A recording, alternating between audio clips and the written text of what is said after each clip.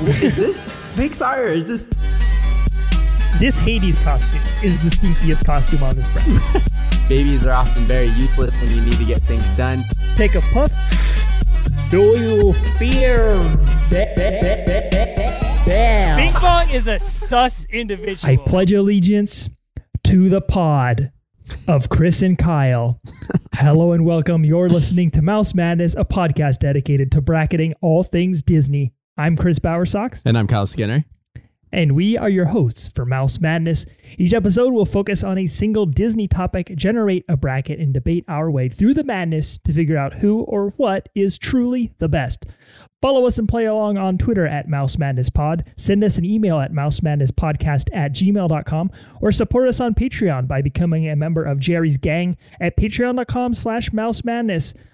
Kyle, you know, we had a great time with our end credits pop songs bracket. Yep. You know, we love that real lighthearted stuff that we get to talk about. But Kyle, it's almost the 4th of July and it's time to get serious. It's time to talk about the birthday of Old Man America. Oh, man. And no one loves the birthday of Old Man America more than Disney itself. We are talking the most quote unquote American Disney thing on this bracket. We're talking animated shorts, we're talking films, we're talking parks, we're talking parades. We've got it all here. And I'm super stoked about this bracket because it really allows us to talk about everything all at once. It reminds me a little bit of our parade bracket where we can bring in things from other references. I'm really excited. And to help us do this is former military, recent civilian, second-time guest host. It is Daphne. Daphne, welcome to the podcast. Good to be here. Oh, yes. So you were in the military. You recently became a full civilian. Congratulations on that. So we felt like you were the perfect person to talk America. Daphne, tell me about your love for the US of A. You know what? I love waking up every morning and being free and thinking what I want to because I'm free. Because free. Because we're free. Freedom's beautiful. Well, we're excited to have you. What was the last podcast we had you on? Do you remember the topic? Yeah, dynamic duos. Dynamic duos. There's some dynamic characters happening here. Some dynamic duos. I'm thinking a little Paul Bunyan and Babe when I'm thinking of duos on this bracket. But we're excited to have you. Chris, I have a feeling that this first one's going to be a bit long, so let's hop right into it here with a little spoonful of sugar. What are you drinking over there?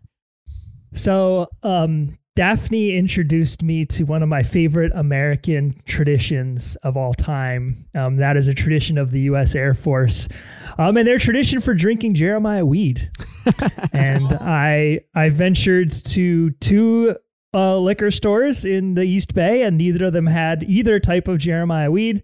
So I was unfortunately shut out.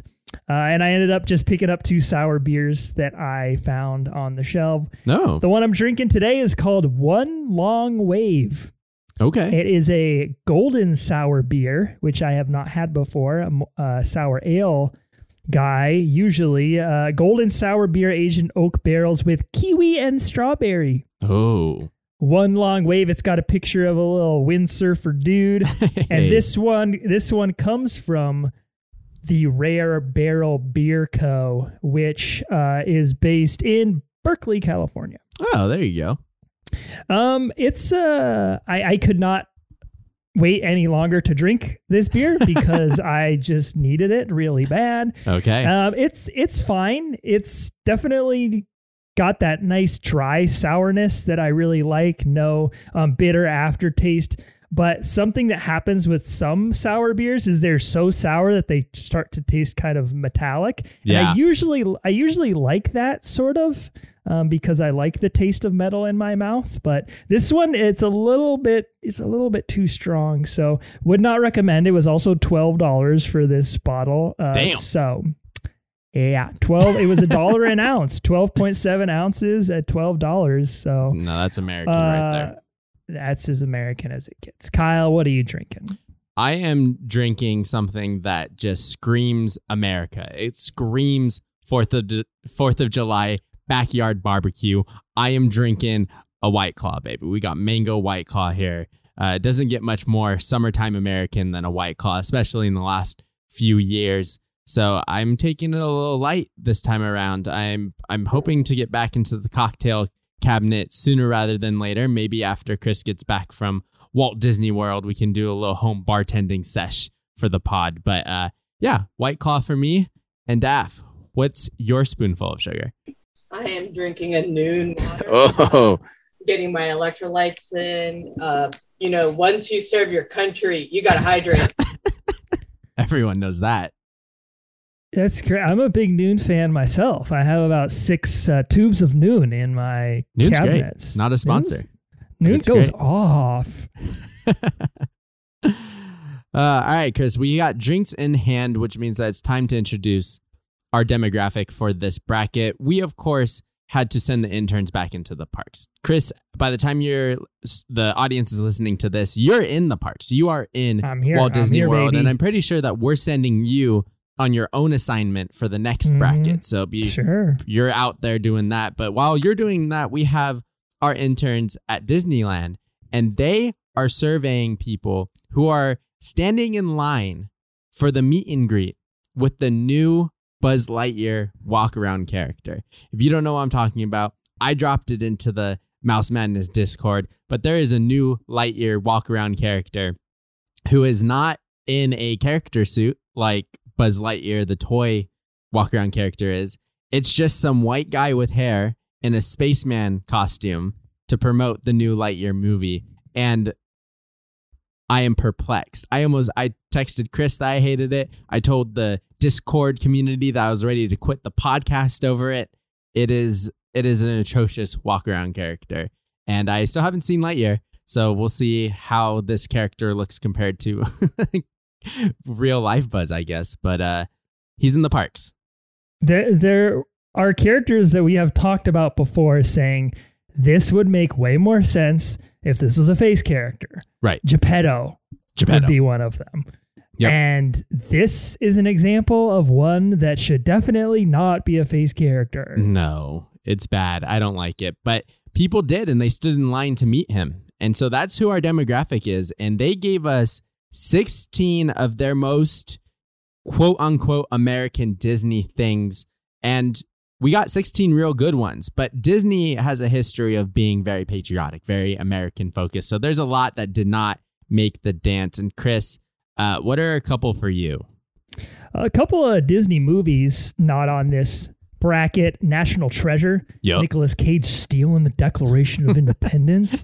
I mean, anytime you're dealing with historical documents, that just screams America to me. Totally.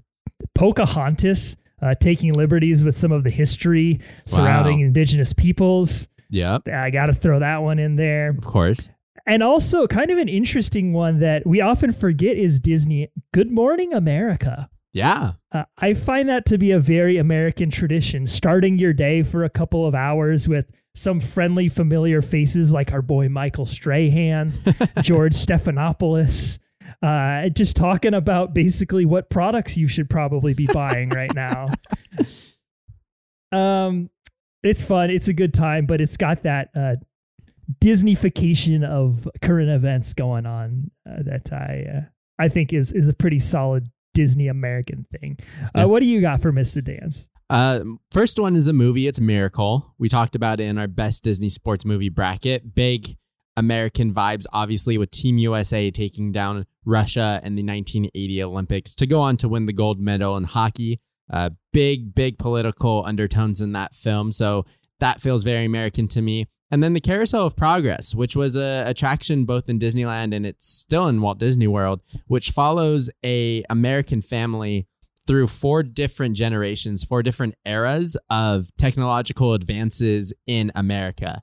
And the very final scene is them in what they saw as the future of technology, and they're flaunting around like a microwave and a dishwasher that cleans the dishes for you. So it's a little bit stuck in time.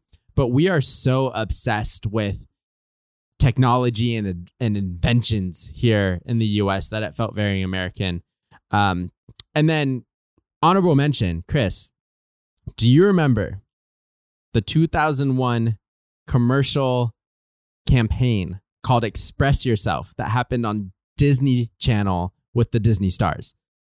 I do not. I'm pretty sure I know what you're talking about, but Yep. why don't you go ahead and lay it out for us? There was this big push in the early 2000s by Disney Channel to do this like inclusion campaign where they had Disney Channel stars talk about what it meant to be a family, what it meant to be inclusive.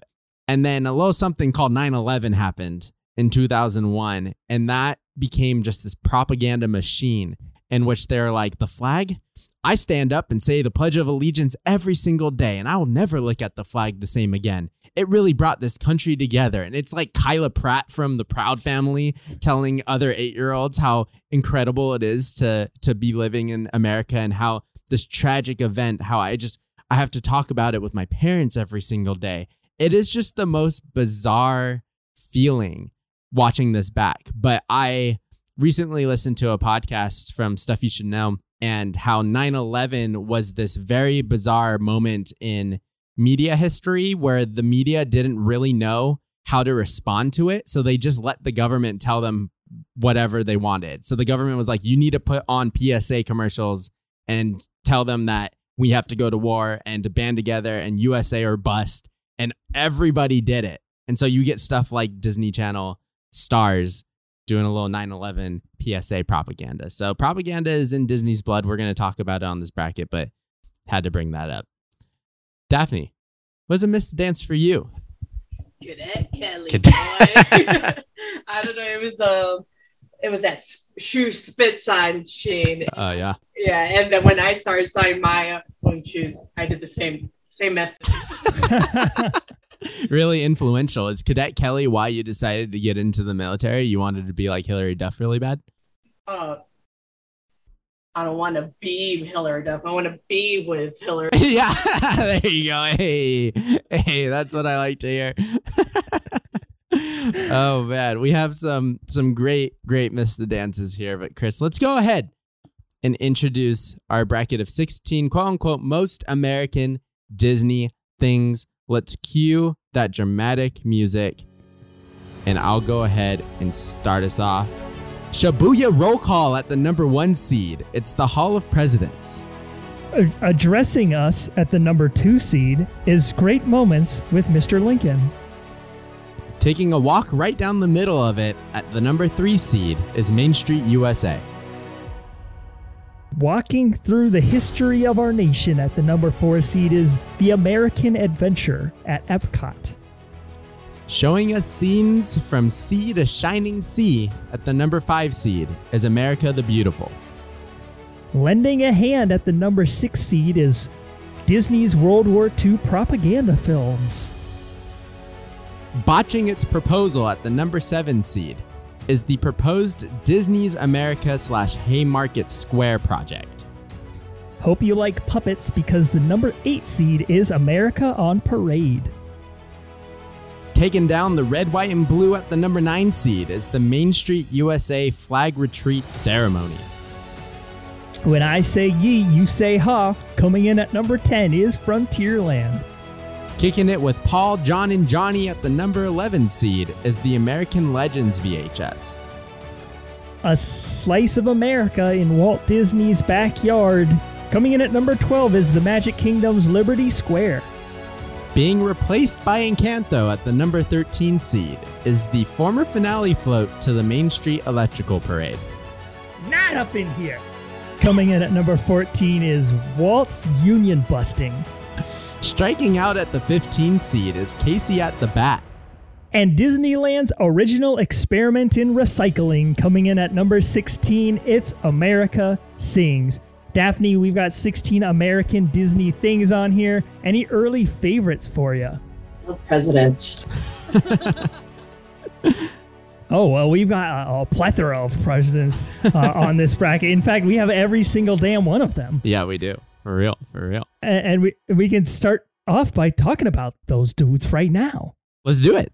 Number 1 seed, the Hall of Presidents versus number 16, America Sings, leads off our discussion here. Hall of Presidents is basically Walt Disney World's answer to Great Moments with Mr. Lincoln once Walt Disney World was built. This is a space in which the presidents in animatronic form will stand up and give speeches about the topics concerning their day. Oftentimes it's these uplifting, patriotic type messages. You get Abraham Lincoln kind of given some of his speeches that you hear in Great Moments with Mr. Lincoln.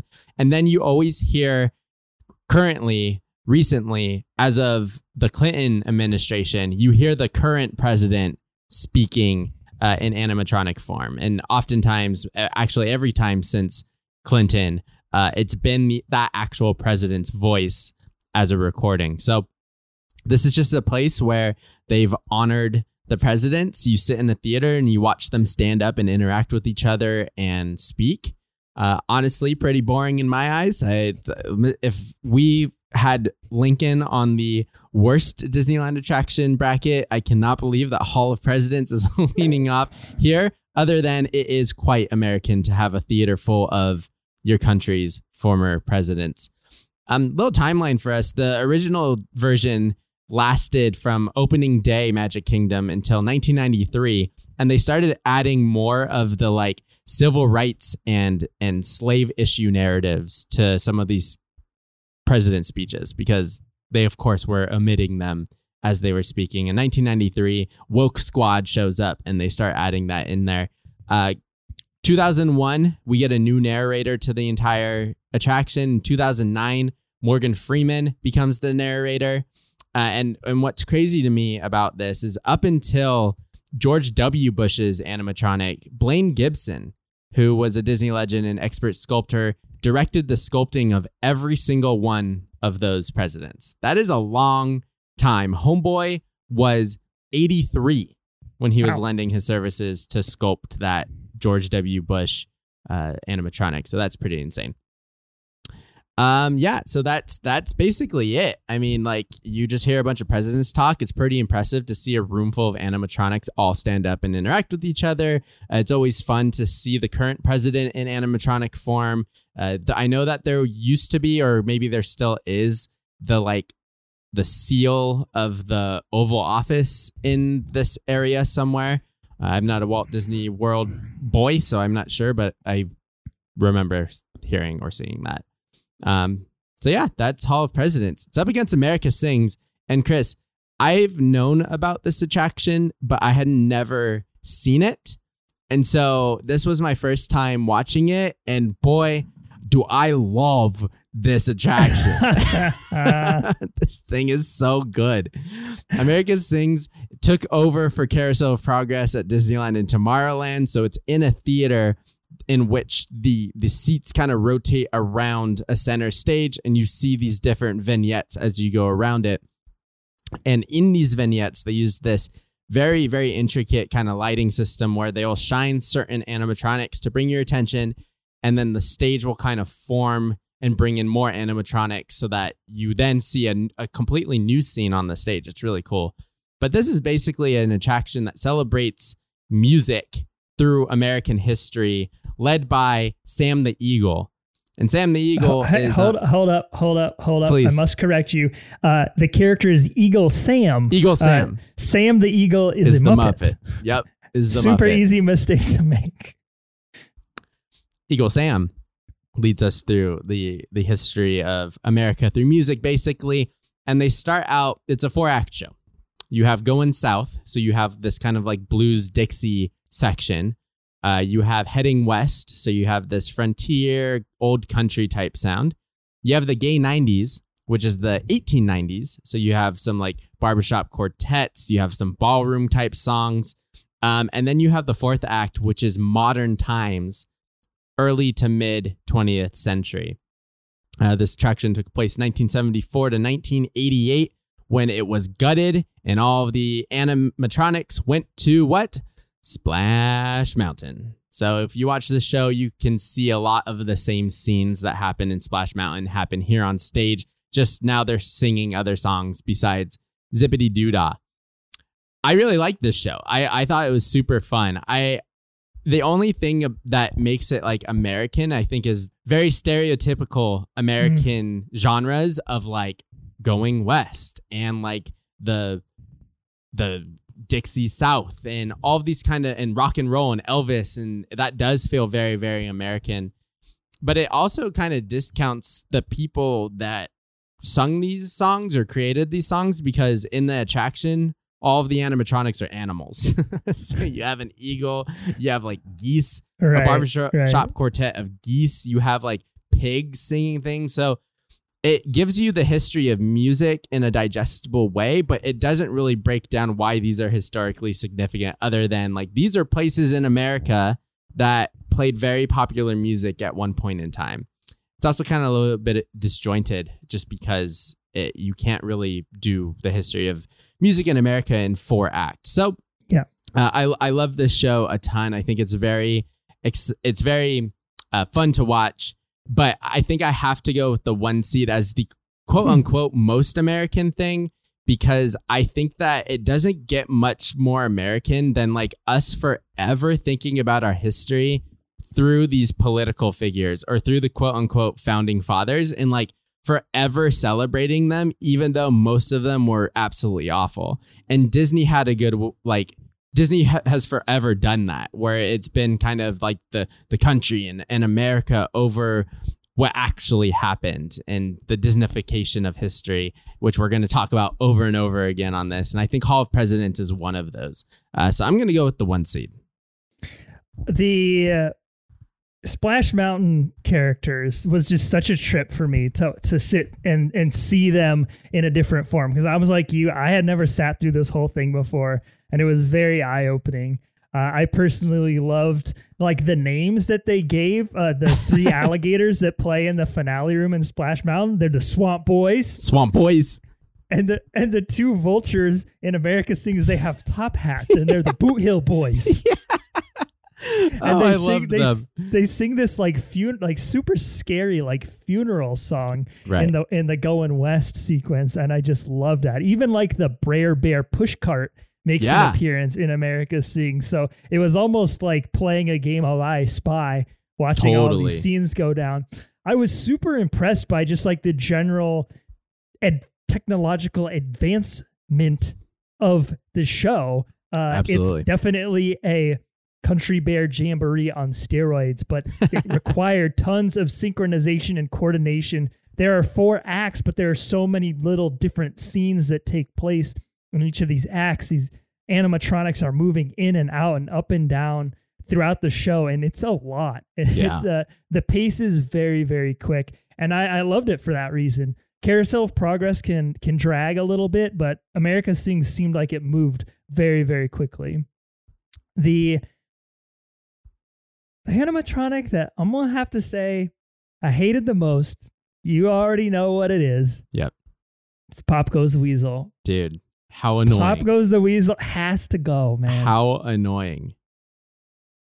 I always wondered. Basically, in 4 or 5 points throughout America Sings, this weasel just randomly pops out of thing and goes, Pop Goes the Weasel.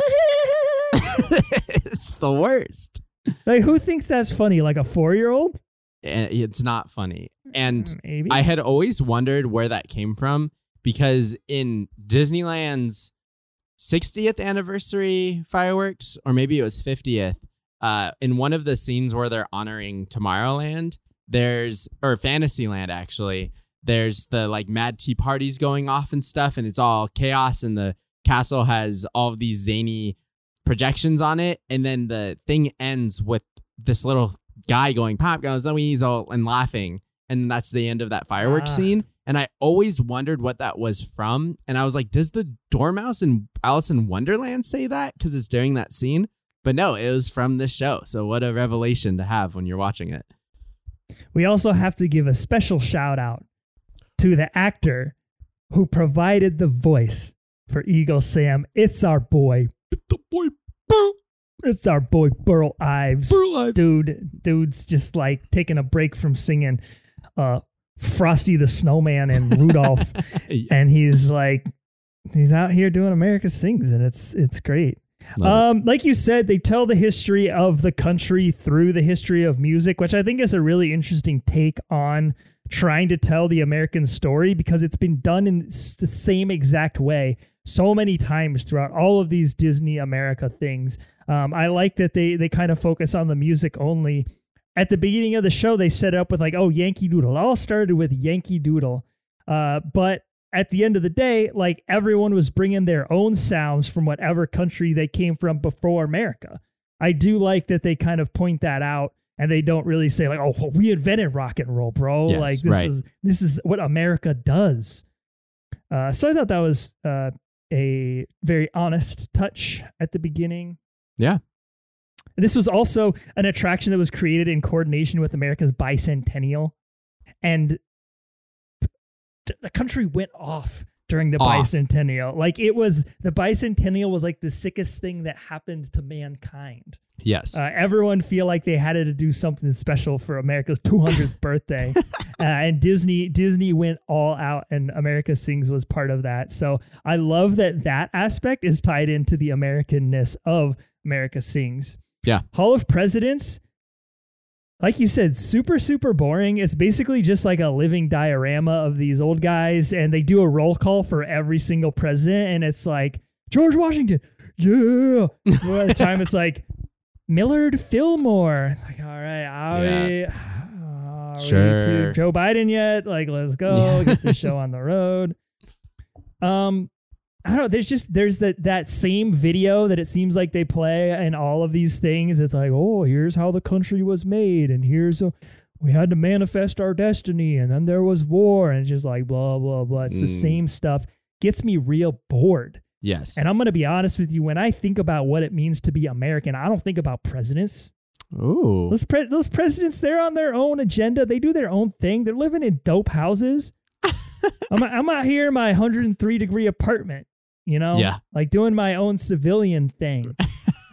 Okay. So when I think about America, I think about the people. I think about the country itself. Yeah. And that's why I feel like America Sings has got to be my choice. Okay. I got to get the upset here, and I got to take these presidents down early. Okay. Sorry, Daphne, but Daph, you're going to be breaking a tie right away here. So speeches, right? I'm a sucker for speeches. Lincoln Memorial, just reading that speech. Not gonna lie, I almost cried at the Lincoln Memorial. So I gotta give it to number one seed. Presidents. We got a president's bias up here as a guest host. Chris, I appreciate your relation to these geese and vultures, though. These are the people of America. I mean, they sure are.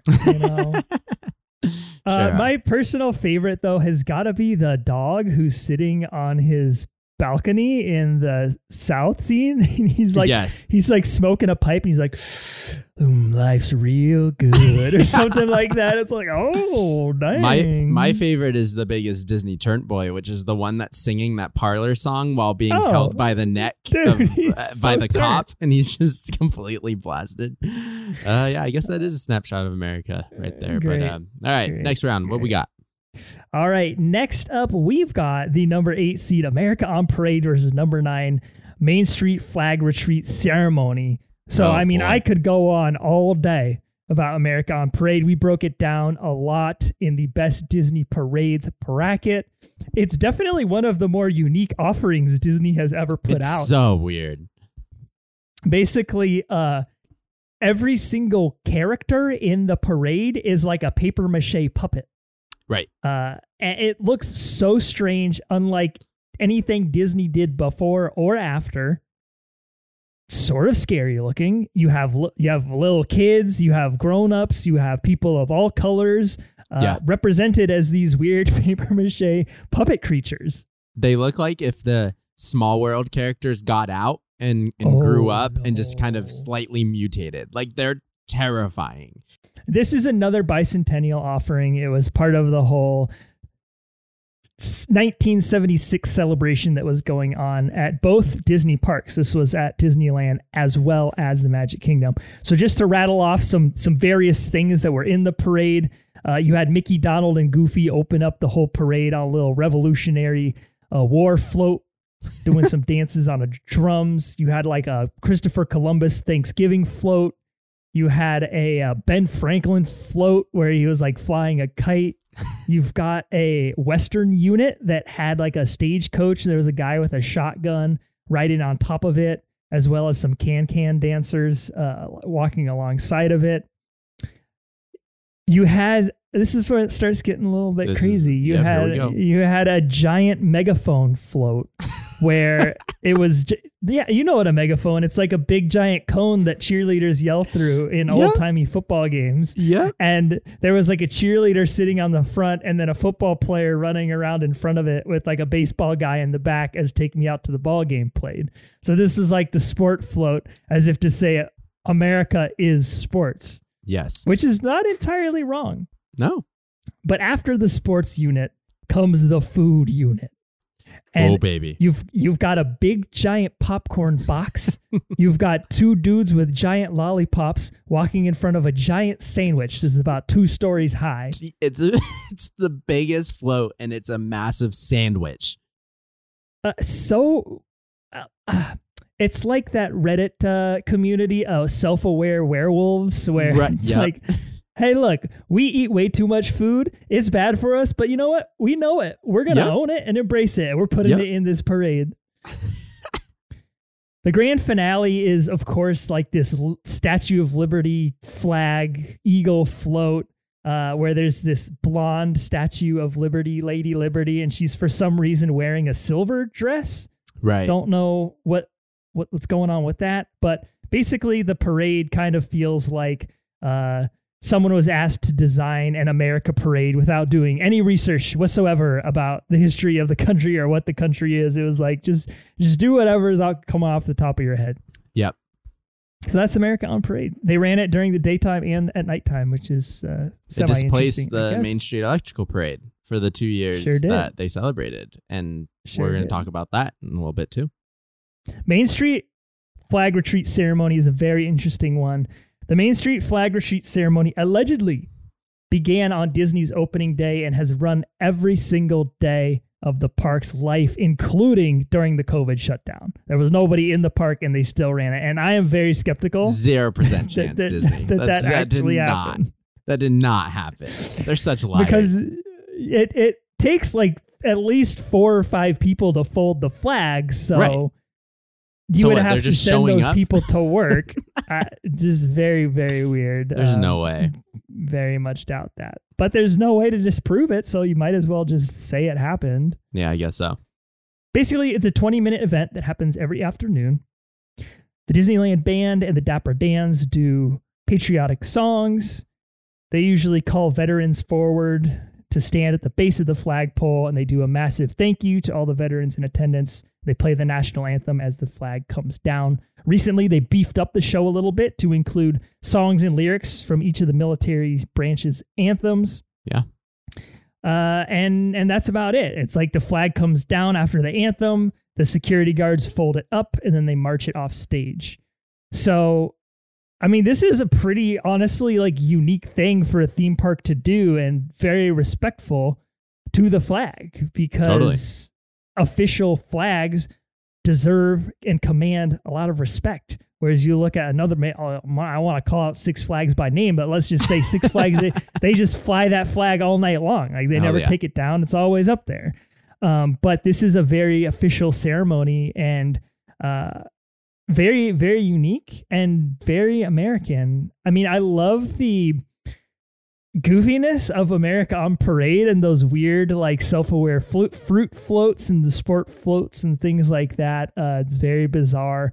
But I think I have to go with the flag retreat ceremony. This feels very American and respecting the flag and playing all the patriotic songs that are way too old. And there's a lot of pomp and circumstance. And so I think I'm gonna give it to the flag retreat. It's interesting because this was going to be a tough one for me, and I was really hoping you would go with Parade so that I could just move the Parade on. But I think you make some valid points with the flag retreat. We put so much emphasis on this flag of ours. We to say the pledge every morning in school. Now it's, I think, optional, but growing up, we would have to pledge to it every single day. Every single sporting event starts out with the national anthem. It's an interesting ritual that we have, and it's interesting that in this land of tomorrow and fantasy and past, we have this like real moment in the middle of the day. I've never been to it. I've never realized it happened until, becoming a further like Disney fan and just realizing that these things happen. I probably wouldn't attend it. I don't think I have a reason to be there, honestly, but it's an interesting thing. And I think that I believe that they've done it since day one. I don't believe that they did it through COVID, but I believe that they've done it since day one, since Walt was such a patriot in his own right. America on Parade, I really, really enjoyed watching, but you're right. It did kind of scare me. Those weird paper mache actors walking through the parade route was unsettling. The units that you were describing towards the end, where it's like sports and food, and even right after that, they have this like creation float where it's like boats and airplanes and other big things. And even like a walking light bulb. That unit, all of those together was a unit, and it was called America's Creations. So they were honoring things that have been made in America or founded in America, which makes sense with like baseball and football and stuff. So I kind of like that this parade wasn't like a history. It started out as a history. But the one thing that puts the flag retreat over for me is that they don't feature Christopher Columbus in the flag retreat ceremony. And Christopher Columbus being a part of like America, I think even back then he found this land. He's discovered, quote unquote, this land, but he doesn't really have anything to do with the formation of America itself in its present day. And I feel like the flag represents that formation that is, quote unquote, most American. Not Christopher Columbus, and he's in the America Parade. Get him out of there. Get him out of the history books. We don't like Chrissy C here on this podcast. So I agree with you. Flag retreat definitely moves on. Daphne, do you have any issues with that, or were you going to go with the flag as well? I was going to go with the retreat ceremony. Actually got to do it in college. Oh, ROTC. Really? Yeah, it was a good experience. That's awesome. Wow, we have somebody who's been in it. So that's dope. All right, let's move on to this next matchup. It's the number 4, the American Adventure, versus number 13, the former Main Street Electrical Parade finale float. The American Adventure is just every other show that we're going to talk about here when it comes to the history of this nation. It's Benjamin Franklin and Mark Twain walking us through a series of animatronic vignettes and even some short films about the formation of the USA. And I don't even really want to spend time walking through each of them, because me talking about it will be just as boring as you actually enjoying the YouTube video. It is a snooze fest. If you think that the President's is a snooze fest, this is a snooze fest. In the middle of it, you have to sit through that Two Brothers song from the Great Moments with Mr. Lincoln. And in fact, you even get to meet the two brothers in animatronic form, where they're arguing about which side of the war is going to win before they go off to war. And then they take a photo, and then they post this photo on the screen of the family, and it's like the animatronics. And dude, when I was laughing so hard that they used the like animatronic photo, I really wish that they just did like real people lookalikes, but no, it was like an animatronic, a photo of the animatronic family posted to the screen. How absolutely ridiculous. So it gives you the formation of the country, yada, yada, yada, boring stuff, history, yeah, whatever. It's up against the Main Street Electrical Parade float, which used to be that big American flag that finished off the entire parade. And that first float reads, "To honor America." And this float joined the Main Street Electrical Parade in 1979. The parade began in 1972. And this unit joined in 1979 for the bicentennial celebration, which it was 3 years late to because America on Parade was running in its place during the bicentennial celebration. So they kept the goodness going in 1979, and then it continued all the way up until today, where it has now recently changed to this Mary Blair-inspired float unit with a bunch of the Disney characters from some of the more recent films, notably Encanto. So this was a big kind of waving flag that was resting on things like fireworks posts and big revolutionary drums. And you had a bunch of folks in these kind of colonial costumes with light up wigs and things holding these big awnings almost that went over that were like lit up, and it was playing music, that patriotic music like Yankee Doodle and America the Beautiful and that kind of stuff. And then the very end of the float, which is the very end of the parade, is this massive bald eagle that is just completely lit up. Like you think of the Main Street Electrical Parade and you think of the turtle, which has these big Christmas light bulbs. And so there's a lot of empty space, a lot of dead space within the turtle. This thing is like little itty bitty LEDs that are covering it. So it shimmers and shines and almost acts like stars a little bit. And it's a really impressive float, really gorgeous.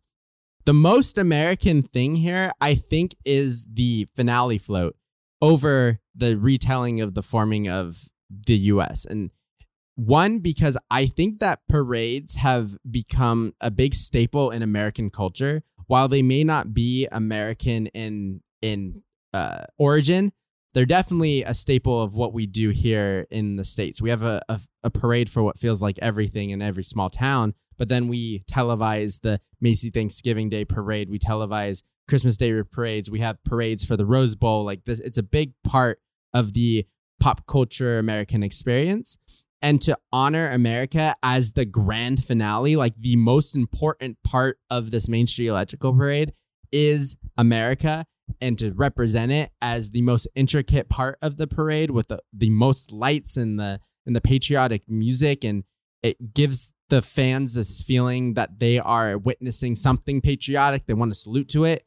I think is more American and more American of us to throw glitter on our flag and say, hell yeah, baby, USA, than to sit through the history books once again. So I'm going to go with the Main Street Electrical Parade here.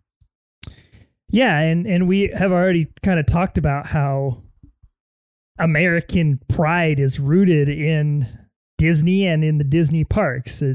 Walt was super proud to be an American. He was a very patriotic dude, and you saw that in a lot of his project in Disneyland. And so to see this parade that is technologically advanced have Disney stamp on it, well, it's for America, obviously. Like, right. This isn't for us and all of the money we're making with all of these people in attendance today. Like, this is for nation. This is for you. This is for you. I do think that makes it rather American. Something that I appreciate about the American adventure, as opposed to things like the Hall of Presidents, the Franklin and Twain animatronics do kind of attempt to talk about what it means to be American.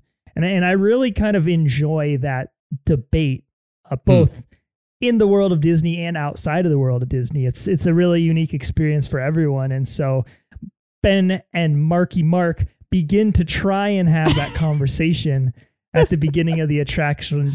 And like sometimes the things that they say are a little bit confusing and watered down, but basically he says, we built America and that makes us Americans because we're a part of it, and what we put into it makes it ours. Right. Also, like, we came from all of these different places, and so we all kind of have different backgrounds, but now we're all the same. We're all one under one nation, under one flag. Right. And then he says, the American society is a society that is not rigged, but fitted by our very thought for greatness. I don't know what that means. I don't know what that means at all. But the one he ends this little opening monologue with something that I find to be very true. He said, "Pride is one of our national passions." 1,000%. And like that is 100% true. Yep. Something that makes Americans distinctly American is that they care about things a lot. Oh, do they? And they find the smallest things to take very personally. For example, being branded a Disney adult, or seeing other people who are adults enjoy Disney. Like, let's just become enraged and extremely passionate about this idea that makes absolutely no sense whatsoever. Yeah. So I like that they bring up that topic and they take you through the history of America, but it's not so much taking you through the history of America via the founding fathers and the things that our government has done. They try and take you through it through the lens of like, here's what the people of our country have done. So here's Teddy Roosevelt. Yeah, he was a president, but he also had this guy, John Muir, with him. And, they went out to Yosemite and they established this. And then the war happened. Oh, here's a World War II vignette where a guy's like building a submarine and they're talking about how they're going to miss Christmas with their families this year. Right. And there's this super long 5-minute montage of like things that have happened in American history. And, they swap things in and out over the years, but it's basically just like American citizens and the things that they have accomplished. And I think like the culmination of those accomplishments is what America is. The grand finale, they stand at the torch of the Statue of Liberty, Ben Franklin and Mark Twain. And they basically say, the promise of America is that anyone can be whoever they want to be, and that everyone's combined visions of what they want to be is what makes America what it is. And it's always growing and it's always changing. And it's an American adventure, and it's an adventure that will continue for a very long time. And then they play Golden Dreams and everyone claps and leaves the theater. I think that it is boring. Like, that is very not wrong. Like, you have to be paying very close attention to hear all of these things. It is very easy for all these statements to go in one ear and out the other. But I do love the approach to the American adventure and the way that it tries to tell the story of the nation. Get what you're saying about the float, but I think I'm going with the favorite seed in this one. So Daphne, you're breaking yet another tie. You guys need to be united. I got a parade bias too, man. Just like what Kyle said, you got the Thanksgiving parade, Christmas parade, and in the military, when you've made it through basic, what do? You have a parade. So parades are American. Parade float moves on. Yeah, I love that, actually. So it's not being American is not so much about expressing yourself or freedoms. It's really about marching and parades. That's really drill and ceremony. So that's what it is to be American. So let's move on to the next matchup. It's number 5, America the Beautiful, versus number 12, Liberty Square. Liberty Square, for those that are not familiar with Walt Disney World and the Magic Kingdom, Liberty Square is a rather small land in the Magic Kingdom that is themed to old-timey colonial America. It's got a replica of Independence Hall. It's got a replica of the Liberty Bell. It's home to the Hall of Presidents attraction that we talked about earlier. It's got a little restaurant. I think it's called Liberty Terrace or something like that. Liberty Tavern. Liberty Tavern. There it is. It's also where the Mark Twain docks. Is it called? It's not called the Mark Twain. No, it's the Liberty Bell. Called the Liberty Bell. And so it's this, kind of colonial inspired land. It's very small, not a whole lot there, just the Hall of Presidents and the Haunted Mansion. Randomly thrown into Liberty Square, which, you could make an argument that the Haunted Mansion is randomly thrown into New Orleans Square too. Sure. But I don't know. It feels not super obvious that is located in this land. I think that it's there's something haunted about colonial America. Sure. So does that mean that the origin story for the ghosts in the Haunted Mansion is got to be different? And instead of like the California Haunted Mansion where the owner of the mansion was like a Southern socialite, and there are all these kind of rich people that maybe died on the property. Maybe they were former Confederate soldiers. There was a battle nearby or something like that. In the Florida version, it's like they're all like Northeast Revolutionary War soldiers or something like that. Right, interesting. Exactly. Very interesting take. Okay. America the Beautiful, a 360-degree circle vision experience. Yeah. This attraction was located at the site of what is now Buzz Lightyear Astro Blasters, or what is it? Buzz Lightyear. Yeah, Buzz Lightyear Astro Blasters. That's what it's called, right? Sure is. So this is like a 25-minute experience. It opened, I think, in like 76. I think this is another bicentennial joint. Yeah, it was originally in 1958 at the Brussels World Fair. And then it got brought to Disneyland in 1960. And then it was reshot in 1967. And then it was redone yet again for the bicentennial. Okay, so the version I watched was the bicentennial one, because Same. I believe that's the only one that exists in recording form on the internet. Yep. At this point in time. It's basically like a tour of the country in panoramic view. You can almost think of it like it's a Soarin' prequel. Totally. Where they're just taking you on this tour of the sites. But what is interesting is that in addition to taking you on some sites throughout the country, like Niagara Falls and the Colorado River, Zion, Yosemite, they also take you to some like very American sites as well. They take you to Mount Vernon, which honestly, I've been to Mount Vernon. It is one of my favorite places in the entire world. I think Mount Vernon is beautiful. Yeah, it was cool.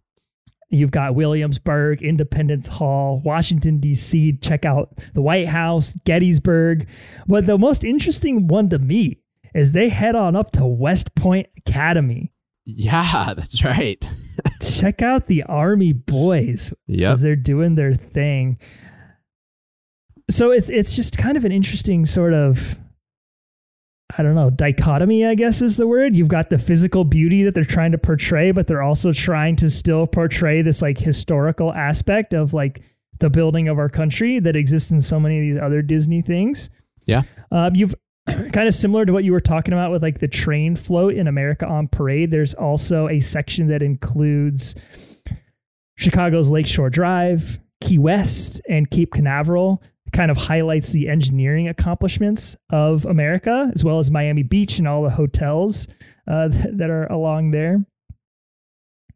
They take you through all of those national beautiful geographic sites, and then they end up on the West Coast, baby. Wow. They end up at the Golden Gate Bridge. Take a little ride into Frisco, baby. Yo, the Golden Gate Bridge test. And so they go down Lombard Street. You know how it is. I'm getting then crooked. they go down to Los Angeles. They check out Hollywood. They specifically call out that like we make fake things in Hollywood. Yep. Little SoCal beaches, little Hollywood hills. They go down to Hawaii. They also have a section up in Alaska.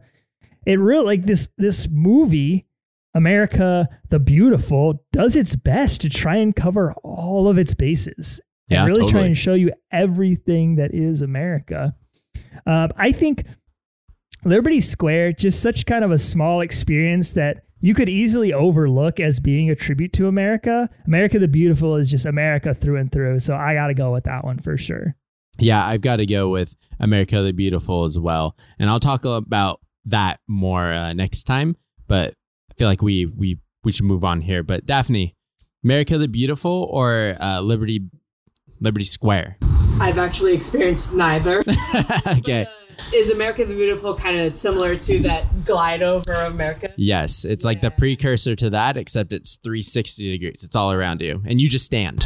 Oh, the less activity, the better. Now that's America for you. Like a true American. All right, let's move on to this next round across the brackets. Number 2, Great Moments with Mr. Lincoln versus the number 15, Casey at the Bat. If you've listened to this podcast anytime beyond this one in the last 6 months, you've definitely heard us talk about Great Moments with Mr. Lincoln.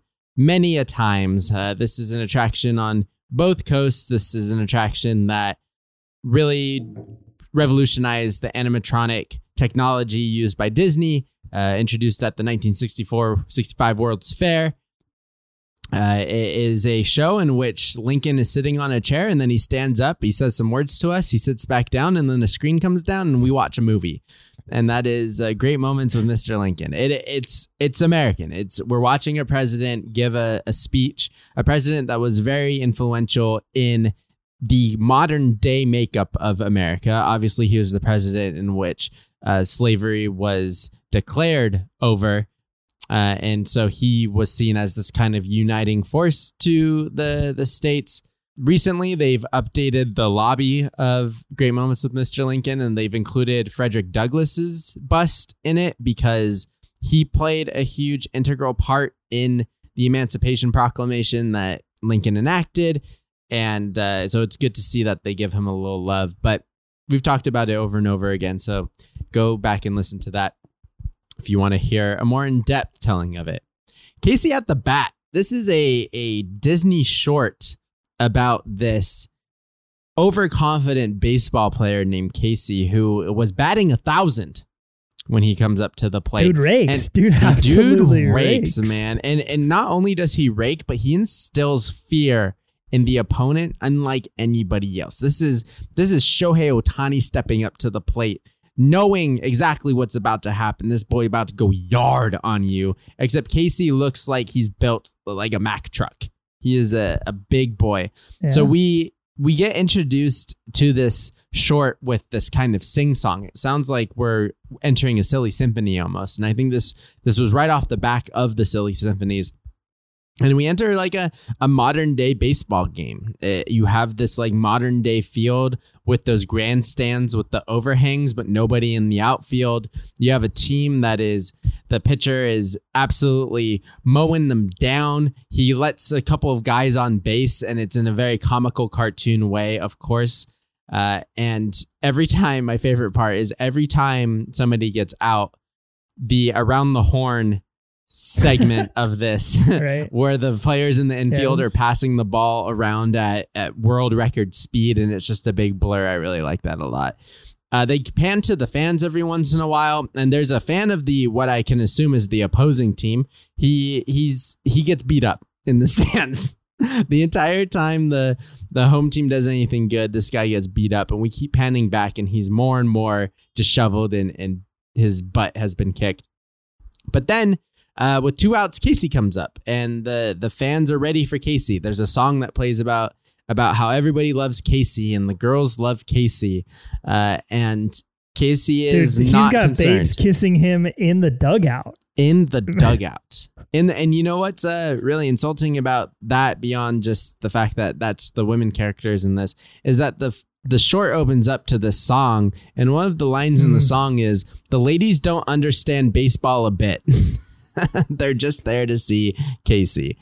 So that kind of gives you the mentality of women's sports viewers at the time. But Casey shows up and he goes to bat, and he's batting 1,000. So you better bet he's going to hit that ball. He's a little distracted. Strike 1. He's even more distracted for strike 2 because he is literally enjoying some coffee and he's reading a newspaper. Ball goes right by him, and it's 0-2. Casey gives a very intimidating look to the umpire, as if it was the umpire's fault that Casey was not paying attention. And then we have the third pitch, and then we have a ferocious swing, and all of a sudden the film cuts, and we go to this like little town scene where everything is really serene and beautiful. And then all of a sudden we kind of pan back over the town into the baseball stadium where Casey has struck out and he is attempting to hit the ball still as it's bouncing around, and he cannot do it. And so that is the end of the short. We see the downfall of Casey. What's interesting about the short is that it kind of solidifies itself in Disney American history by situating a diner at the end of Main Street USA in the Magic Kingdom at Casey's Corner, which is an homage to this Casey at the Bat character. Whereas at Disneyland, we have Coke Corner. So capitalism or baseball, both American in its own right. So in this matchup between Mr. Lincoln and Casey at the bat, you have another president show talking about the Civil War, speaking to us in a lecture format. You have a celebration of what we consider America's pastime. We have this kind of fable that if you shouldn't be so cocky because that's not what it's all about. You need a little skill behind it as well, and you should always take everything with your best effort despite the situations. I feel like that's some sort of like moral story that you would tell kids in school that feels very American as well. It's kind of a toss-up for me because I like Casey at the bat, but I'm struggling to find more American connections besides it being about baseball. With Lincoln, you have a lot of very American aspects to it, from the speech to the historical story to even the lobby out front, which gives you even more American context. And I think I hate to do it, but I think I got to go with Lincoln here. Chris, do you have anything that can save us? I got send this to a tie. I got plenty on Casey at the bat. This is another baseball Disney scene. Like, I'm trying to break it down. Of course. I won't go frame by frame on it. But first of all, I just got to say, there's nothing like a day game.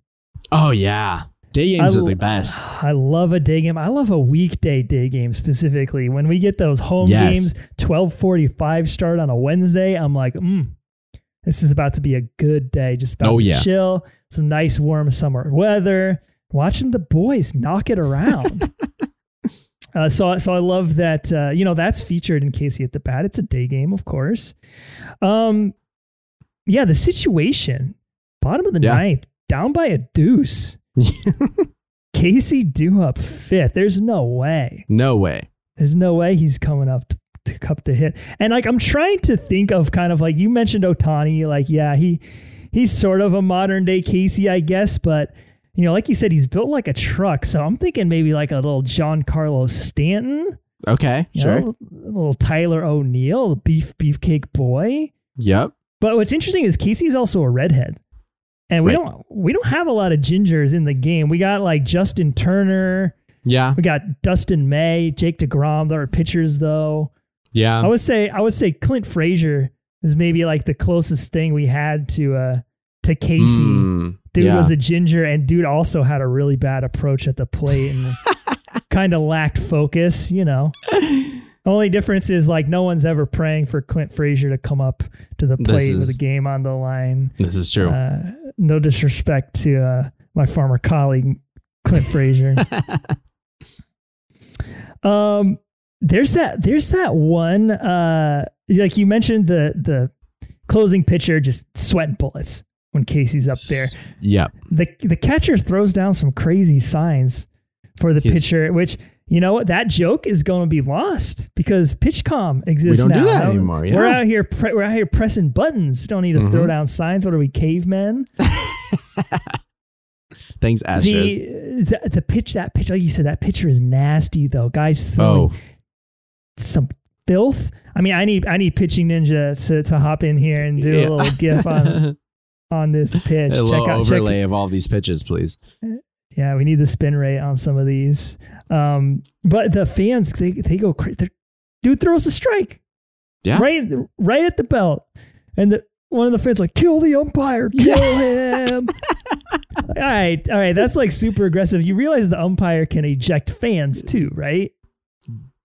At this time, I feel like anything went. I don't know that at this time umpires were ejecting fans. I think that it was pretty unruly. Like we saw. Yeah. I mean, nowadays we just wait for the umpire scorecard on Twitter and we online bully them into retirement. Exactly. Fastball down the pipe for strike two. I mean, come on. Do you mention he's reading a newspaper? I thought it was like a nudie mag. I thought there was like a pinup girl on the front of it or something. Interesting. I thought it was I thought it was a newspaper, but could be wrong. No. I mean, okay, so here's the thing. Here's the thing that I find very American about it. Like, to find this American is to find baseball American. Yeah. Like the idea that baseball is mostly failure. It's mostly mostly guys walking up to the plate and getting a hit 1 out of 3 times. You're you're striking out more than you're getting hits. You're popping out, grounding out. It's a game of failure. And Casey at the bat certainly demonstrates that. Baseball is a game of hard work. It's a game of people starting at the bottom, starting when they're kids, and on the dreams of making it to the big leagues one day and being that Casey, being that cleanup hitter, being that ace. And it's all people just trying as hard as they possibly can to get there. And there are some things we'll talk about later on in this bracket that kind of relate to that work ethic that is thought about when we think about what it means to be American. Yeah, I think that there's maybe an argument for Casey, but I think it's pointless against Lincoln, especially when you consider that this is not just like most American thing, it's most American Disney thing. And most of like Disney and Lincoln had this strange sort of connection, and we have to advance that one here. So I'm gonna go ahead and say DFA Casey, unfortunately, and we are moving Lincoln along. So Daphne, do you agree with us? Sending your boy along, sending a president to the next round. Go Abe. Go Abe. You're my boy, Abe. You're my boy, Abe. You're my boy, Blue. All right, next up, we've got the number 7 seed, Disney's proposed theme park, Disney's America, versus the number 10 seed, Frontierland. I mean, Frontierland, that's an easy one. We all know what Frontierland is. Yep. Frontierland's like the Wild West themed section of the Disney parks. There's one, I don't think there's one in every single one, but there's one in just about all of them. Yep. And it was a land that was part of the opening day map of Disneyland. The idea that the Wild West is this fantasy, aspirational, memorable place to be and to do stuff. Yep. It's right there in Disneyland. I've kind of slowly been more and more confused about the glorification of the West. I mean, it sort of makes sense, like the idea that there are no rules. It's very individualistic society where we all are kind of looking out for ourselves. Like that is kind of a very base form of like the American identity. Sure. But, you know, we want to ride the wildest ride in the wilderness where there's like, you know, I mean, I wanted to say there was no safety, but like there is no safety. Like we've seen it proved to be a rather wild ride a couple of times. So unfortunately, so Frontierland, sort of American, but the fantasy of the West is just such a small portion of the identity of America and of America's history. It definitely was like a more lively land in the early days of the park. You had covered wagons. And it was huge. It's giant. Rainbow Ridge, Mine Train Through Nature's Wonderland, pack mules, all kinds of stuff going on in Frontierland. But I mean, to me, it's kind of like, all right, that was just an excuse for them to just leave everything, just a bunch of dirt and be like, oh, it's the Wild West. It's the frontier. There's not any landscaping in the frontier.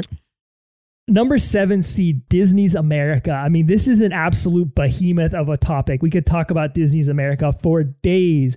I would highly suggest that everyone listening, if they've never heard of the Disney's America project, please go and do some research on it. It is absolutely fascinating.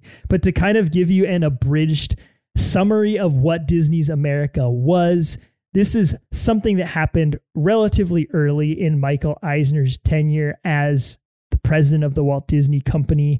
He was talking about all these parks expansions. Paris was looking like a financial disaster. So in 1993, Eisner announced Disney's America, which is going to be kind of a more local park, regional park, open seasonally. And there wouldn't be tons of e-ticket attractions. It would be mostly kind of an educational experience. And it was going to be based in Haymarket, Virginia, a spot in Northern Virginia that would attract DC tourists. So it was going to be kind of a Disney-fied history of America. Think California Adventure, but for American history. Exactly. There were 9 themed areas. I won't go through all of them, but some of my favorites. There was going to be a Native America section that would reflect tribes of America's past, including a Whitewater River raft ride, of course. There was a Civil War fort, which, quote, plunged guests into a more turbulent time of American history. Oh boy. Things like battlefield reenactments. And I believe this is where they had planned the experience where guests would feel what it feels like to be a slave. Yep. In the South. Yep. That's the one. We've also got the We the People area in the park that was a replica of Ellis Island, and talking about the many immigrants that settled in America in the 19th and 20th century. And then my personal favorite, State Fair, an area based on Coney Island where you've got a Ferris wheel, wooden rides, and every single day a live baseball game. Incredible. Featuring some of the game's greats. So imagine the character, like they have to find these like face actors that look like Babe Ruth and Lou Gehrig, and they're just out there having to put on this live baseball game. I was like, okay, so what do you go with? Do you go with an actor who's going to play the Babe, or do you go with like indie league players or like former college players that just are going to go out there and play? And like baseball's a hard game. So what happens when the Babe Ruth guy goes 0 for 4. Right. And the people who showed up there that day were like, dude, DFA Babe sucks. It's the worst, actually. Why have we been hyping this man up? He's awful. It reminds me of Blades of Glory when Will Ferrell is like the champion figure skater and he has to go to grublets on ice. And like that's how he uses his talents. Like this would be the equivalent of that for former baseball players. Totally. It reminds me of, I actually watched a video on Holy Land Orlando, which was this like Bible experience in Orlando. And they had like a Jesus actor who would go around and like, that was his job, was to be Jesus at the park every day. And he like took it really seriously, and they were very careful about like him interacting with guests and like him being seen like out in public doing things like, wow. So yeah, you've got like Ruth, Gehrig, Mays, all having to be these God tier Hall of Fame baseball players every single day for Disney Park guests. Love that.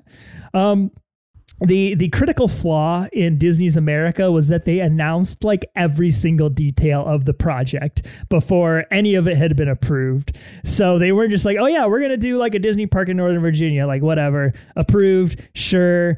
The locals are in on it, like the zoning's legit, it's all paid for, and we're going to just go with it. They were like, okay, here's exactly what we're going to do, and down to the attraction.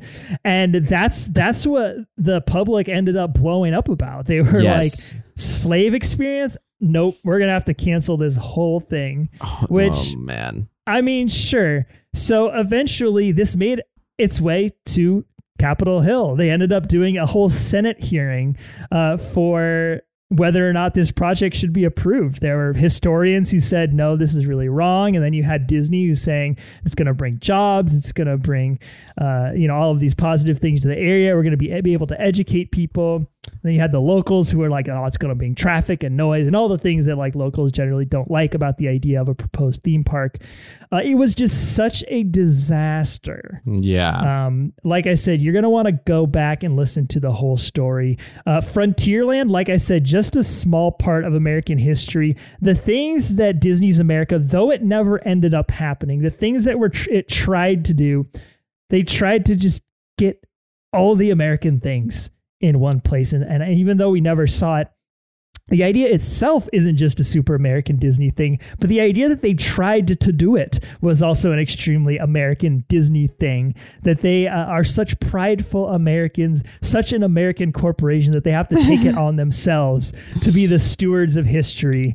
Sure. And ultimately take your money for it. So Disney, so Eisner. I love it. I'm going with Disney's America.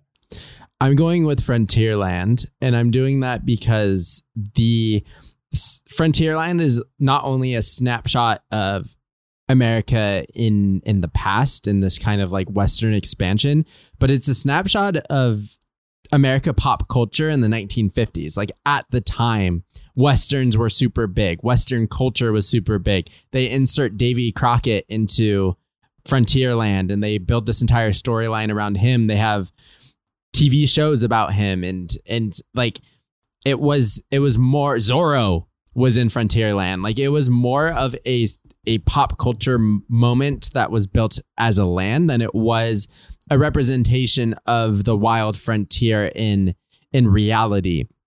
And I think that's very American to celebrate pop culture. We love to do that. We put a lot of stakes into what our celebrities do and what Hollywood does, and we build monuments for these people and we worship them. And I think that like building a land around the pop culture of Westerns in the 50s when they were at their heights is extremely American. What I love that the go for it attitude of building Disney's America feels very American, but I think that like when we look at what American is, quote unquote, we love to win and we celebrate wins and getting the job done and doing it, and we celebrate that. You think about like our entire like work culture, and we're climbing these ladders of success, and we don't get rewarded for just trying. We get rewarded for succeeding. I feel like that's such an American trope. And so for that project to be there and fail, it feels like that isn't the most quote unquote American thing. While I think I'm not discounting them for trying. I just don't see it as the most American. And the most bonkers thing about Disney's America, besides like live like a slave and like all of these different tropes that they were throwing out, Senior VP Bob Weiss, who was in charge of so much at the time, he helped bring the Tokyo parks online. Like he was an integral part of the Disney leadership. He comes out here with his big dumb head and he says, this is not a Pollyanna view of America. Pollyanna was like the Haley Mills movie in the 60s that was this little town quaint American movie. We want to make you a Civil War soldier. We want to make you feel what it was like to be a slave or what it was like to escape through the Underground Railroad. That is an actual quote from a VP at Disney. How insane is that to say out loud to the press? So all of that craziness aside, feels very American to do something like that. It didn't happen. So I have to go with Frontierland, which means Daphne's breaking another tie. Dang, another one. Okay, so Frontierland. This is America to me through just my own experience, because I came here when I was like 6-7 years old. We went to Disneyland for the first time, and what I remember is Frontierland. Wow. Yeah. I think our first family picture is us going down the log ride, like you made it to America. Nothing like dashing down a mountain into a thorn thicket that screams America. All right, we've got Frontierland. Moving on. Let's talk about this next matchup. It's the number 3 Main Street USA versus number 14 Walt Disney, out here busting some work unions. Main Street USA, you've heard us talk about it all the time. You know what it is. Turn of the century town. Turn of the century as in 19th to 20th century, not anything more current than that. Celebration of American life. There's this like narrative that this section of the park is supposed to be 4th of July every single day, and every night it ends with a fireworks celebration. Hard to kind of believe that's what it was originally supposed to be, or just like the narrative, because fireworks didn't start until much after the founding of Disneyland. They don't have America's stuff up year round anymore. It's very much a place where they'll put advertisements for whatever festival's going on down Main Street. So they've lost that touch of what they say Main Street USA is supposed to be, but it is very small town America. That you can go through the middle of America. You could go through small towns in California, and there are places in downtown areas that look very much like Main Street USA. Hollister, California, before it started to be kind of like rebuilt, our downtown had a very similar section to it that reminded me of Main Street USA. So a lot of America in it. But let's hop over to Walt busting some unions. This is a very complex situation. There's a lot to it that could be an entire show of itself, but basically what happened was during the World War II years, when studios weren't doing so well and the pay was not very competitive, you started seeing a lot of Hollywood studios unionizing and fighting for equal pay. It's actually in the 30s. And the first studio to do so was the Fleischer Studios. And that's the studio that produced Betty Boop, Popeye, all of those old school cartoons. And the union was called the Screen Cartoonists Guild. And so Disney animators, coming off of a very rough time after Snow White, are like, listen, we're producing all of these short films. We're not seeing a lot of the money. There's really only like Walt's favorites that are getting paid big time. The rest of us are not getting paid at all. Maybe we should start considering joining a union like everybody else, and fighting for kind of fair workplace rights. Art Babbitt, who was a very prominent studio animator, he also got paid extremely well, decided that he wanted to fight for the rest of his colleagues. And so he started the movement over towards unionizing the studios.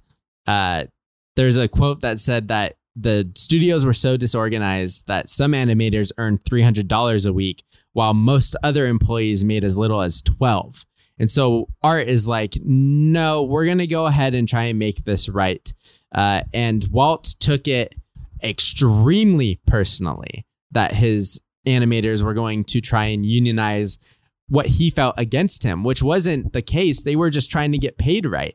And Walt didn't recognize that. And he brings everybody into an auditorium. And he says this. It's a little long, but it's absolutely bonkers. He says, quote, "In the 20 years I've spent in this business, I've weathered many storms. It's been far from easy sailing. It required a great deal of work, struggle, determination, competence, faith, and above all else, unselfishness. Some people think we have a class distinction in the place. They wonder why some people get better seats in the theater than others. They wonder why some men get spaces in the parking lot and others don't. I have always felt and always will feel that the men that contribute the most to the organization should, out of respect alone, enjoy some privileges. My first recommendation to the lot of you is this. Don't put your own house in order. You can't accomplish a damn thing by sitting around and waiting to be told everything. If you're not progressing as you should, instead of grumbling and growling, do something about it." Unquote. Imagine the CEO, the president, the leader of a company bringing all of their employees into an auditorium and saying that, and then not expecting them to strike because that's immediately what they did. And what did Disney do while the animators went on strike? South America vacation, baby. I'm bringing my boys. We getting out to South America. We are going to do research for Saludos Amigos, and we are going to come back and everything's going to be okay. And that's basically what he did. He left. The animators stayed on strike, and Art Babbitt joined the union with 16 others, and they forced Walt, when he came back, to sign an agreement that the employees can unionize. So that's the long history, and that's not even all of it of Walt union busting there. That is such a snapshot of American work culture at that time, especially when unions were uprising, right? And the big CEOs who are making all of this money and not paying their employees because they didn't have to. And I think that's still something that we see today. Up until very recently, especially during the COVID pandemic, a lot of us have realized our worth and have left industries and jobs because we're finding places that actually do. And so while that is very American, what the subject is Walt trying to break that up as being the most American. And I think for that time, it was definitely the most American. I think even now you think about Starbucks and the things that they're going through. And I think Amazon as well, right? That's the big one that the employees are trying to unionize around. So we see it over and over again. And I think that Main Street USA, while it harbors Lincoln, harbors the American flag, it takes on this like little small town America. I don't think that it embodies it as much as Disney wants us to think it does, especially now that they continue to kind of ship in all of these overlays and festival celebrations and that kind of stuff. That takes the America out of it and inserts a little bit too much Disney into it. And I think there has to be a balance when we're talking about this kind of stuff. While Walt Disney, the biggest animation company on the face of this planet, even at that time, trying to keep his employees from unionizing against him while creating world-class work is very American. And it is a Disney thing. And I'm going to go with the union busting, Chris. Yeah, so I think saying that a person busting a union is very American is sort of a cynical outlook on what it means to be American. Yeah. I hate unions in America because they're capitalist pigs, That's definitely cynical. There are plenty of Americans that do support unions and push for unions. Walt didn't actually bust a union. He more so just tried to prevent a union from happening. Right. And it did end up happening. However, he did kind of push the one that he didn't want out and accepted the one that he did want in. So there's some of that in there. I mean, like you said, back then, this was super American. I mean, unions, the threat of communism, that was a huge part of the American way of life. And if there was even a hint of you supporting socialism, communism, like you were in a lot of trouble, Walt even ended up at a hearing, House Un-American Activities Committee, and he basically had to defend the fact that there was no communism in his studio. And so I'm sure that really pained him, and he felt very un-American in that moment. Yeah, I understand what you're saying about how Main Street USA has changed over time. It definitely has. It used to be a very complex, very alive place. And now it is mostly Disney commerce. However, like in the same way that like, no one likes unions in America is kind of a cynical view on Americanism. The idea Americans that like, love shopping. Yeah, Americans love shopping and they're going to go buy a giant ice cream cone and wait 2 hours for a candy cane and then pay double what they should for a stupid Disneyland Spirit jersey that they could get on Amazon. Like, yeah. That also feels very American too, while at the same time celebrating a lot of the past that we see so much in these other American Disney things. You have not only the history of the nation where there's, the old timey fire truck that you can ride around in, the horse carriage, the omnibus. You've also got Disney history wrapped up in there. Walt's office is enshrined above the fire station. The Main Street Opera House is the home to Lincoln, one of the most historic animatronics in the history of man. You've got tons of Disney gallery stuff in there too that celebrates the history of the company. I think I'm going with Main Street USA. Daff, we're putting you through the ringer over here with these American Disney things, but you're going to have to break another tie. So many decisions. So I think the most American thing is work culture. So, work culture. Yeah, work culture. I got to go with union busting. Walt being a bad boss is the most American thing. All right. Last matchup. Here we go. I appreciate it. Let's close things out with the number 6 seed Disney's World War II propaganda films versus the number 11 seed, the American Legends VHS. Woo. So if you know like a little bit extra about Disney, you probably know that during World War II, Walt used his resources to create animated World War II propaganda films for the country to be shown in movie houses, to be shown to American soldiers, to try and rally the spirit of the nation as they faced the threat of Germany, Italy, the fascists in World War II. There were some pretty extreme and like very intense depictions of World War II in a lot of these animation sequences. Donald Duck Goes to War, or what is it called? Donald Gets Drafted is one. Donald Gets Drafted, yeah. The Fuhrer's face is the other. You have these stereotypical depictions of Adolf Hitler, of the Japanese troops that we faced in World War II as well. Very, very racist stereotypes. this was propaganda. This was intentionally designed that way to try and inspire hatred amongst the people watching them. Super serious part of American history, super serious part, obviously, of Disney history. The fact that it's on this bracket, it's definitely hard for me to talk about, just because it was such kind of a real thing. You know, when we think about Disney, we think about all this sort of like Disney-fied versions of history, but these Disney cartoons did not sprinkle any magic on it. It was very straightforward and rather intense. I guess you could say that the thing that makes this very American is that it was a private company using its resources to support the military effort. And America, the number one military power in the world when it comes to spending and weapons. And this was just one of those weapons that America recruited during that war. Number 11, the American Legends VHS. This is one that you maybe watched in school, maybe watched a little in 8th grade like me. Maybe you didn't, but it's basically 4 animated shorts. You've got ones that span like various eras of the Disney company. We had the 2000 animated short, John Henry. We had the 1948 animated The Legend of Johnny Appleseed, 1958's Paul Bunyan, and 1950's The Brave Engineer. All of these 4 animation sequences played together, and the whole thing was narrated by James Earl Jones.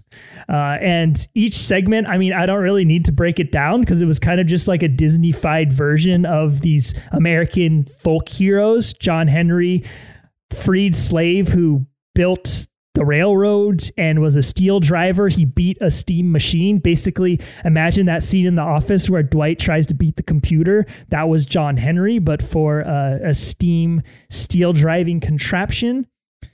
Johnny Appleseed, dude who sprinkled apples across America. I learned recently that the apples he sprinkled were not for eating, but they were actually for alcohol.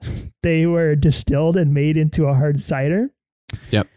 Paul Bunyan, just the folkiest of folk heroes, literal giant who created a lot of the who created a lot of the geographic wonders of the country. Brave Engineer, this dude, Casey Jones, who trying to get some mail. He was just trying to get the mail on time in a locomotive. The part that makes it really feel like super American to me is James Earl Jones' little interludes in between each of these sequences and the ways that he tries to frame the story. I mean, this is a VHS for children, and he's trying to, or at least Disney wrote for him to be instilling these ideas in people's heads. After John Henry, he's like, it's a reminder that the indomitable American spirit is powerful today as it was yesterday. American spirit. At the end of Johnny Appleseed, he says, Johnny was proof that you don't need great strength or size to become an American legend. A man's deeds can live on. And at the end of the whole thing, his sign-off is very powerful. He says, I got another long quote for us, but who will be the doers and dreamers of tomorrow? Any one of you can be a Johnny Appleseed. Maybe you have a devotion to duty like Casey Jones, or you have an inner strength to stand tall against adversity like John Henry. Use your imagination. What frontiers will you conquer? Look for the heroes around you and celebrate them.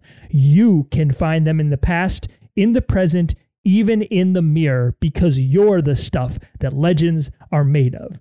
And that little monologue right there is why I'm advancing the Disney American Legends VHS, because America is the idea that anyone can do anything if they just work hard enough and are just passionate enough and can do the right thing. You can be a legend too. So James Earl Jones, the 11C, is moving on. Damn. Mic drop over there, huh? The propaganda films, not all of them were super, super extreme. Some of them were like, do your part at home and save your kitchen grease so that we can use it to make bombs. And some were like, you should buy war stock and war bonds to help fund this war. And they used scenes from Three Little Pigs where the big bad wolf is a Nazi. And he is huffing and puffing down these houses. And the last one that's made of bricks is actually made of war certificates.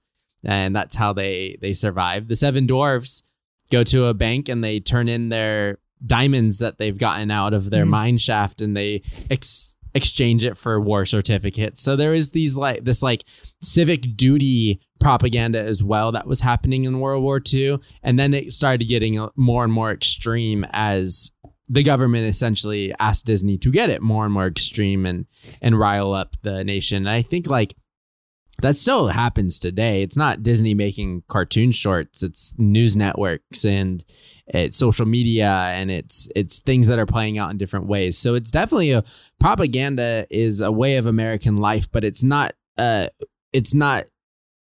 isolated to the American experience. Sure. Propaganda, especially wartime propaganda, is everywhere, and they'll use all resources to show it. And think about what's happening now, and think about what's happening in China, and like there's folks that don't even know what's happening on the outside because they're just fed this kind of propaganda material. I think that there's a aspect of American pride that comes from being in war, but I think that pride is often after winning or like in retrospect, not in real time. I think in real time, oftentimes we're scared. After World War II, wars start getting more and more and more controversial. So it's not necessarily that we respond patriotically to this type of propaganda anymore.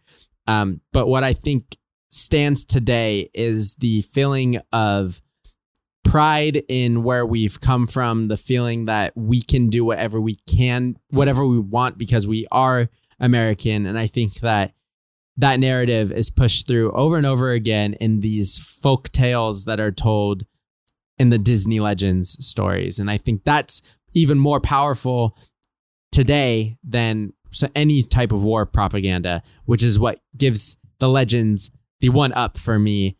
We're moving it on. Daphne, any issue with the propaganda going down? No issue. And I agree with what you said, where it's not necessarily an American experience. What came up to mind was Jojo Rabbit. Right. He's asking for pots and pans for the war effort. So yeah, but that was for the Nazis. Yeah, and then I remember as a kid seeing that Paul Bunyan scene. He's wrestling with his donkey, and that's how the Grand Canyon was made. So yeah, that the VHS is that's nostalgic to me. So yeah, moving on. All right, and that brings us to the end of the first round of the most quote unquote American Disney thing. In the Elite 8 next time, we are going to be talking about the number 1 Hall of Presidents versus the number 9 Main Street USA flag retreat ceremony, the number 13 Main Street Electrical Parade former finale float versus the number 5 America the Beautiful Circle Vision Circle-Rama show. Across the brackets, the number 2 Great Moments with Mr. Lincoln versus the number 10 Frontierland. And rounding out the Elite 8, it's going to be the number 14 Walt busting or attempting to bust some unions versus the number 11 The American Legends VHS. Daphne, thank you so much for getting patriotic with us. We can't wait to talk to you again next week.